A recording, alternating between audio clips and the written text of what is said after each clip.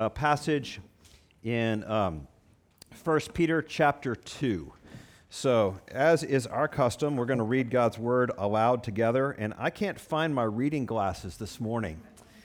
Signs that I'm losing it, y'all. So, y'all are going to have to do a really good job reading out loud for me this morning. So let's join our voices as we read God's word. This is the text of the letter that the prophet Jeremiah sent elders, the priests, the prophets, and all the people Nebuchadnezzar had deported from Jerusalem to Babylon. This is what the Lord of armies, the God of Israel, says to all the exiles I deported from Jerusalem. Houses, live in them. Plant gardens and eat their produce. Find wives for yourselves and have sons and daughters. Find wives for your sons and give your daughters to men in marriage, so that they may bear sons and daughters. Multiply there, do not decrease. Pursue the well-being of the city I have deported you to. Pray to the Lord on its behalf, for when it thrives, you will thrive. For this is what the Lord of armies, the God of Israel, says. Don't let your prophets who are among you and your diviners deceive you. And don't listen to the dreams you elicit from them, for they are prophesying falsely to you on my name. I have not sent them. This is the Lord's declaration. For this is what the Lord says, when 70 years for Babylon are complete, I will attend to you and will confirm my promise concerning to restore you to this place. For I know the plans I have for you. This is the Lord's declaration. Plans for your well-being, not for disaster, to give you a future and a hope. You will call to me and come and pray to me, and I will listen to you. You will seek me and find me when you search with me with all your heart. I will be found by you. This is the Lord's declaration. And I will restore your fortunes and gather you from all the nations and places where I banished you. This is the Lord's declaration. I will restore you to the place from which I deported you. And now this is from 1 Peter. But you are a chosen people, a royal priesthood, a holy nation, a people for his possession, so that you may proclaim the promises of the one who called you out of darkness and into his marvelous light. Once you were not a people, but now you are God's people. Once you had not received mercy, but now you have received mercy. Dear friends, I urge you as strangers and exiles to abstain from sinful desires that wage war against the soul. Conduct yourselves honorably among the Gentiles, so that when they slander you as evildoers, they will observe your good works and will glorify God on the day he visits. This is the word of the Lord. Thanks be to God. I wanted to know if anybody has visited the Republic of Massalia in this room. Anybody been to Massalia before? I'm not really surprised to read that. Massalia was founded on May 26, 1977, and it's located in Nevada. And it's what's called a micronation. It's ruled by one Kevin Baugh, who is the founder and sovereign. There's this movement afoot in the United States called micronationalism, where people have a piece of property and they declare themselves independent countries inside the United States. So Massalia, you can't laugh at this. It's 1.3 acres, but it has its own navy, which is made up of 3 inflatable rafts. It's got its own postal system, and they have a special Cinderella stamp you can only use in the 1.3 acres that is Massalia. It has its own currency. It has a telegraph service. It has a unit of measurement and a flag, an anthem, and national symbols, holidays. It even has its own railroad. It's a miniature railroad, model railroad, but it's a railroad, and it's visited every year by about 14 people. So big tourism trade going on in Massalia. Now, if you Google Massalia, you'll find out Kevin Baugh, he's kind of tongue-in-cheek about this. This is actually somewhat of a joke about his kingdom, right? His sovereign nation that he's founded. But I highlight this absurd little movement because I want to reintroduce how foreign it is when Christians talk about God's kingdom, this is what this sounds like to lots of people. Y'all do what? You're thinking, what's going on? That God has a kingdom? Now, where is this place? In some 1.3 acres in Nevada somewhere? Right? It sounds that absurd. And we've been working through this new, old mission statement for our church. And today we're going to talk about what does it mean to display God's kingdom, Christ's kingdom. What does it mean that Christ has a kingdom, and what does it mean that he's a king? And it feels like, to many people, as abstract and weird as Mausolea. But let's look at these two passages. I had you read two passages this morning, one from the Old Testament, one from the New Testament. And we'll start here.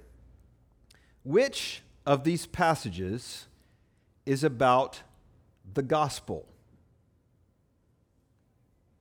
My guess is that most people would choose the last part of the passage. That last passage, which is from the New Testament book of 1 Peter, where it talks about Jesus dying for our sins, you being brought out of the kingdom of darkness and the kingdom of light, right? You being made alive. This is what people internalize what the gospel is. The second passage, the first passage we read from Jeremiah, is from an Old Testament book, a letter to these exiles in Babylon.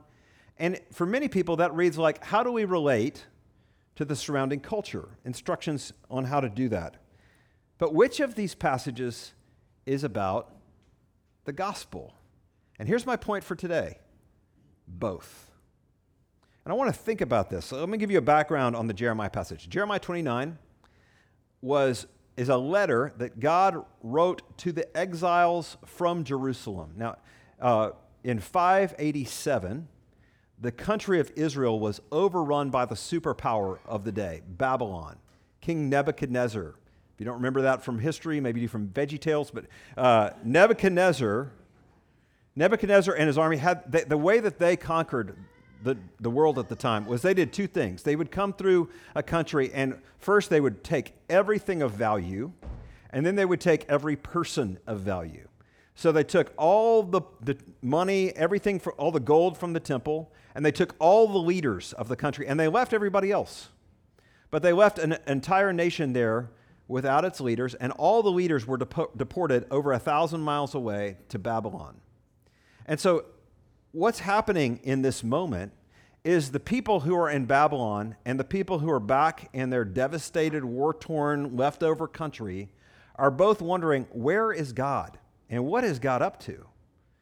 And some of the prophets, actually, at that day, one of them's mentioned here, Hananiah, comes and says, don't worry, guys, God's got this. 2 years, it's going to be better. It's all going to be better. It'll all be gone. And so part of this passage, it says, don't listen to those prophets. Here's what I'm telling you. This is what God says. And he's got these instructions on how they're to live and make their lives useful and meaningful in the midst of being departed from their homeland 1,000 miles away in a foreign country where they're not allowed to worship the way they were before. They don't have any of the language or customs. Everything has been destroyed and ruined in their lives. And the premise of his message is that you exiles, you will be there in Babylon for 70 years. And you need to come to terms with that fact. And yet, Babylon is not some bad place. It's a place where God is at work. And Jeremiah says something really odd here. He says, who sent you into exile? And I'm sure everybody listening to this letter being read out loud would be like, well, Nebuchadnezzar, hate that guy, right? He's the worst. But this is what this passage says. No, God says, I sent you. I put you where you are. And I have purposes for you there. And this is what it is, summed up in one word. Seek the welfare of the city. And in Hebrew, it's shalom, the word for peace. Shalom is a word that, of course, is used in Hebrew for a greeting, hello or goodbye, shalom. But it means so much more than what we think of as peace.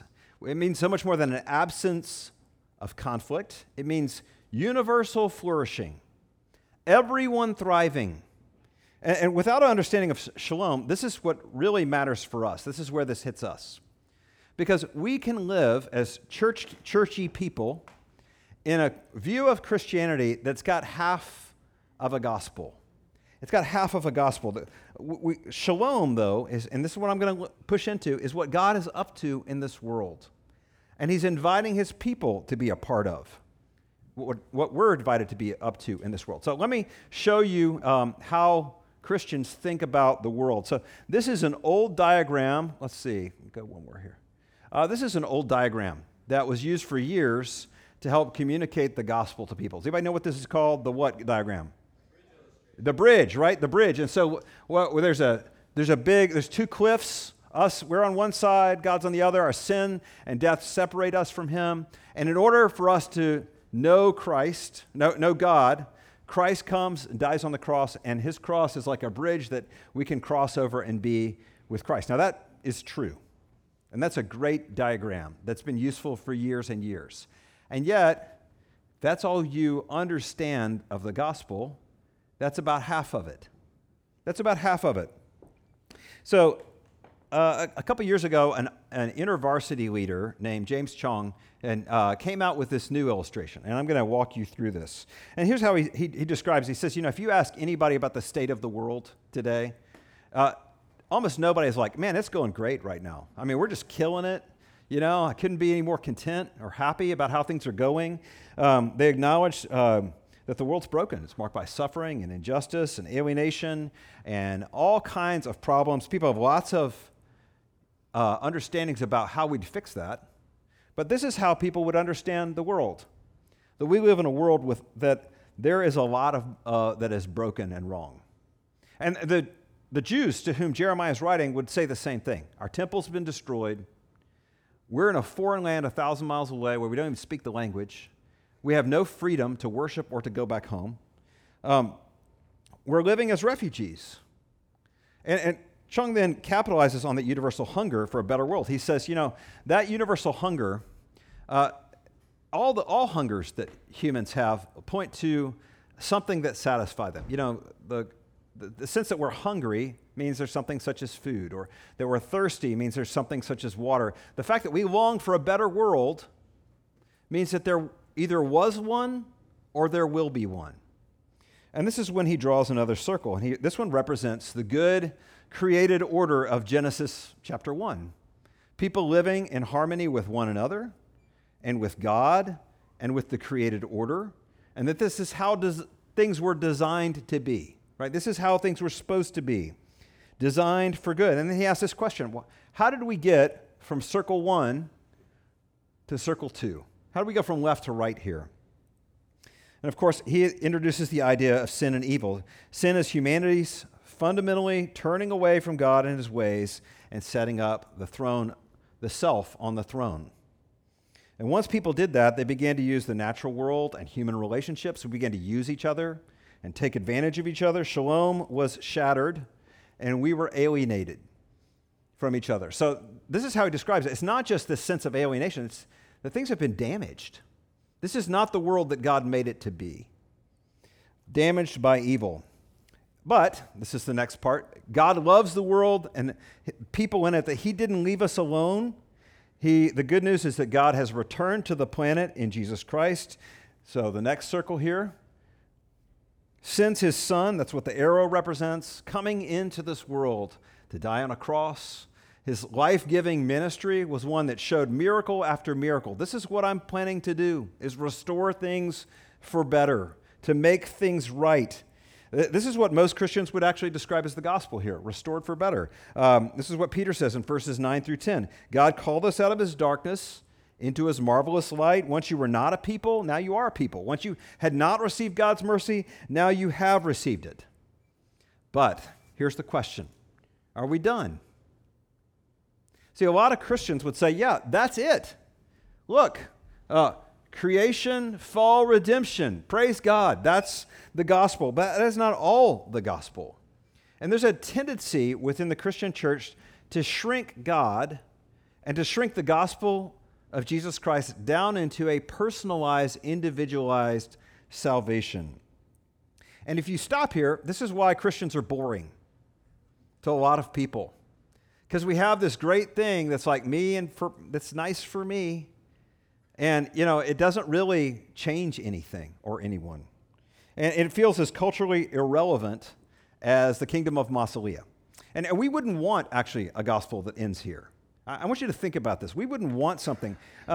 We intuitively know that there's something really deeply wrong in this world. And would we want a God who simply has a salvation plan that's like an escape hatch for you out of the bad?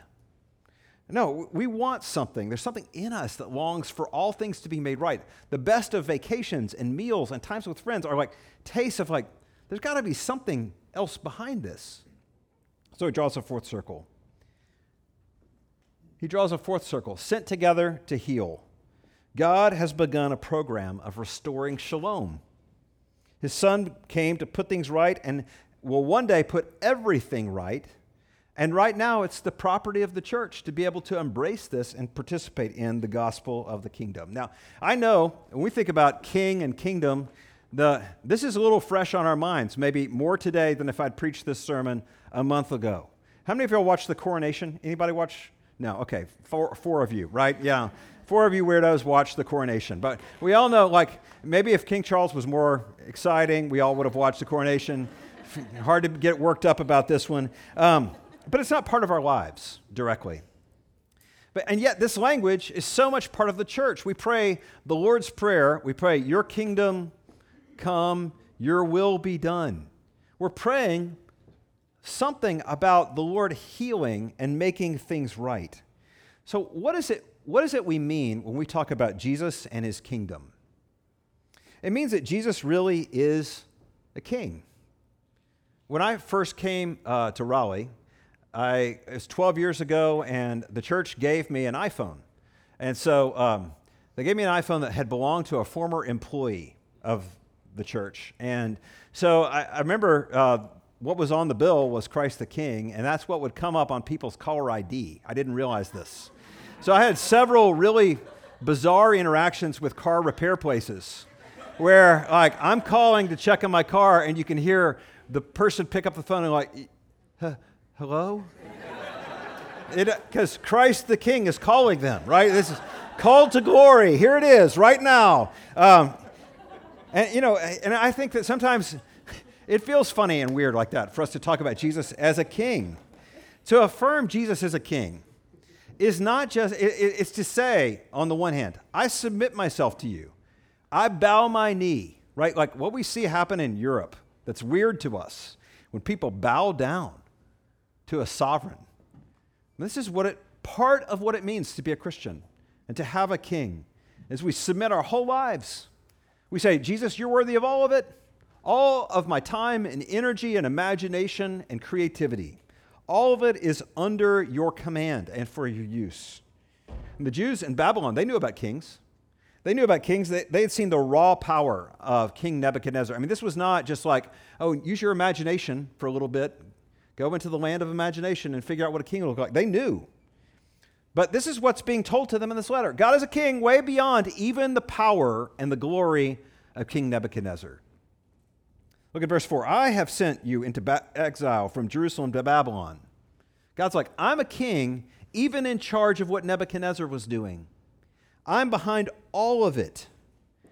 And Jesus has a real kingdom. If you actually met a micro-nationalist at a party, like Kevin Baugh, you'd be like, now, where's your kingdom? And he could pull out his phone and show you pictures of Mausolea, the 1.3 acres. And when we say Jesus is a king and he has a kingdom, we also mean a real place. We also mean something real, not just up in heaven, but here. The gospel of the kingdom is not just about salvation, it's about shalom. It's not simply a collection of individuals who are forgiven who say, yes, Jesus is a sort of a king over me. It's also a royal nation. We are a royal nation, a holy priesthood, a new society. So this is why we think about this, those images of the fall. You know, if the fall has damaged more than just individual people, then what we look for restoration is more than just a personal salvation. Right? The effects of the fall are much bigger than sin. If you have a nephew who has some form of physical impairment, if you cut yourself shaving this morning, if you've got a chronic illness, these are all effects of the fall. If fallenness is bigger is bigger than just sinfulness. So redemption has to be bigger than just forgiveness. And his death on the cross and his resurrection, the Bible says, are the first fruits. They're the beginning of what God is going to do in everything. They're the first buds and blooms on the bush and on the flowers in the field of like, this spring is coming and it's going to be everywhere. Right? I borrowed this week from Thomas Deschamps. Any of y'all got one of these at home? Some of y'all with little kids? Snow globe, right? You got one of these, you could shake it up, and it's supposed to show you a magical universe, right, inside, a magical little land. And this is really what it means to be a Christian, for people to be able to look at our lives and look at our churches and say, gosh, look what God is up to. He's creating something beautiful and powerful. This Christmas, we went through the book of Revelation, just really briefly, a little overview of what is all involved in the book of Revelation and God's pictures he gives us. It's almost like, for those of you who have had babies, right? You have these pictures that you get, these scans in utero of what the baby looks like. And you're like, maybe, man, that sort of looks like your nose. That looks like sort of your features, right? Even in utero. And that's what the book of Revelation is for us. It's these pre-birth baby pictures of God's kingdom. Remember what we read in that, you're not a chicken nugget. You go to Chick-fil-A and you buy a pack, a 12-pack in this case, of nuggets, right? And you eat the nuggets and you throw away the trash. Is that what God plans to do with this world? Is he going to pluck all the chicken nuggets, all you out of there, take the trash, wad it up, and throw it away? Or did we read about God how he's going to make all things new? He's not just going to rescue chicken nuggets. He's going to make it all new. And kingdom work, then, is bringing the future reality of what God is doing into the present. It's showing off, as far as the curse is found, that new heavens, new earth, all things new in the now, in the right now. This is the only way that God's instructions to these people living as exiles in Babylon make any sense at all. Listen to verses 5 through 7. Build, plant, have families, increase in number, seek the shalom of the pagan city to which I've called you, even pray for the shalom of Babylon. Strive for flourishing for everybody, for all the boats to rise up, because the water level's raising. We like to think of God who gives us comfort in the midst of the storm of this world. But what if God is in charge of the storms? And what if part of what it means to be a Christian is to see the weather change? God's mission in our world is not just our comfort or even our little kingdoms, but his kingdom. I wonder how the refugees in Babylon would have heard this letter. I'm sure it would have been bizarro. We lived in Philadelphia for 16 years, which is a city full of large immigrant populations that settle in different neighborhoods and therefore have different neighborhood identities. Now, some of those are disappearing over time, but they still have a flavor to them. Large cities have little Korea, they have little Chinatown, they have, a Ukrainian district, they have an Italian market, they have these little areas. And refugees go into a city, into a foreign place, and they build a little micro-culture, a micro-nation that is what it was like overseas in this place. And yet, God is telling these refugees to do the exact opposite. Be a part of everything. Infiltrate everything. See, if you think that God only cares about the church in the world, then God's call for the shalom, to seek shalom, to pray for the thriving and flourishing of everything, makes no sense to you. But this is where it gets confusing to us. I want to just remind you of the difference between, and the lines. There's some lines between the church and the kingdom. The church and the kingdom are not interchangeable terms. This isn't the kingdom of God, right? The church is the people. God's kingdom is his reign and rule. The church is not all there is to the kingdom of God. Rather, the kingdom of God is all the realm where God is at work through his people in the world. Very famously, Abraham Kuyper, who was prime minister of the Netherlands in the first part of the 20th century, he said this: He said, there's not 1 square inch of territory in this world over which Christ cannot say, mine. Not 1 square inch. That's like apart from his reign and rule. So the world is supposed to see in us what family life and business practices and race relations and arts and interpersonal relationships can all be in restored beauty under the kingship of Christ in all parts of life. So where is God's kingdom? Yeah, church is part of it, but thank the Lord, it's not all of it. It's how God's people are work all the time, in all the places you are, all through the week. Here's how the church relates to the kingdom. This gathering is like home base. We come back here to get re-encouraged, to connect together, to remember, this is what we're about. This is how God's at work in us. This is how good God is. We come back together, we're reminded this is kind of base camp for the kingdom. The church provides an impetus for the kingdom. We train up people to go out and encourage you. But you don't either live in home base or you never need it. You come back to it. So the kingdom is God's people permeating the world and every sphere of human existence for God's glory. It's never just inside of us. It's never just inside of us. I'm using that word permeate really intentionally because it's not conquest. It's not a fight. It's not triumphalism. It's loving engagement with all the parts of the world. So the church, we have a limiting factor on what we do. This is part of my job, right? We make disciples, and we train people, and that's what the church is supposed to do. But the kingdom, that's what we're supposed to do. And that's so limitless and encouraging. If Abraham Kuyper is right, if there's not 1 square inch where God can't say, mine, right here, mine, then we can't leave an inch of our lives without asking God to fill up these parts. So the things that you do for your job, 9 to 5, is that part of the scope of kingdom work? Is when you go in and you work with in all the different places that you work, with all the people you work with, your work is so important to the Lord. It really matters. In your neighborhood, in the way that you relate to the people and the apartment next to you, is that a place where God's at work? Yeah, that too is part of his kingdom. So, kingdom work, let me remind you of this. It's everything from like the grandiose stuff we hear of in churches like William Wilberforce overturning the slave trade and AIDS medicine going to Africa and medical care and low-income communities and ESL programs. It's all those things. But it's also taking care of your elderly neighbor.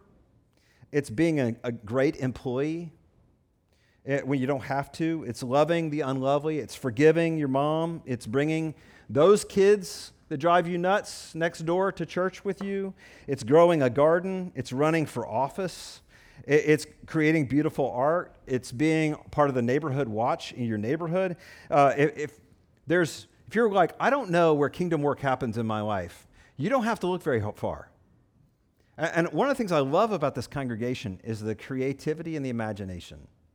I mean, I hear stories of the ways that God is using you for things that aren't just explicitly about conversion and prayer. Those are, of course, things that we really believe in. But even just the way that you do your work, the way that you care for people. See, if Christians think all they do is just go to church, then churches think all that we do is stay in business. Churches usually measure effectiveness by 3 things. Do you know what these are? I'm sorry, this is a pastor thing. Butts, bucks, and buildings, right? How many butts we have in the seats, how many bucks we have at the bank, and our building. And I just don't think that's how God measures the effectiveness of his church, right? What a sad measuring stick. If that's what you think, if that's what churches think we're about, it's like we're all playing Game of Thrones, right? We're all fighting for who has the biggest kingdom. I just don't want to play that game.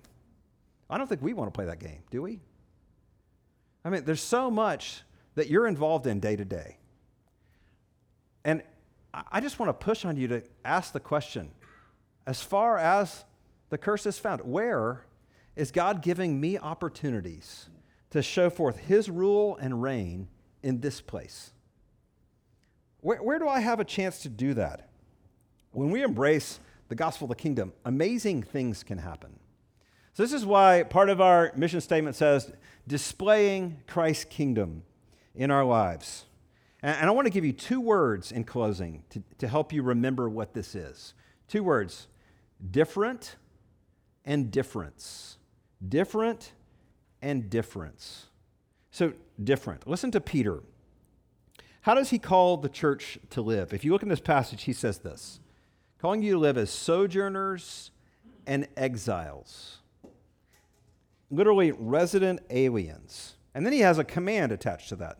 So then he goes on to say, I urge you as strangers and exiles to abstain from sinful desires that wage war against the soul. Now, when Christians hear that, we always think of sex for some reason.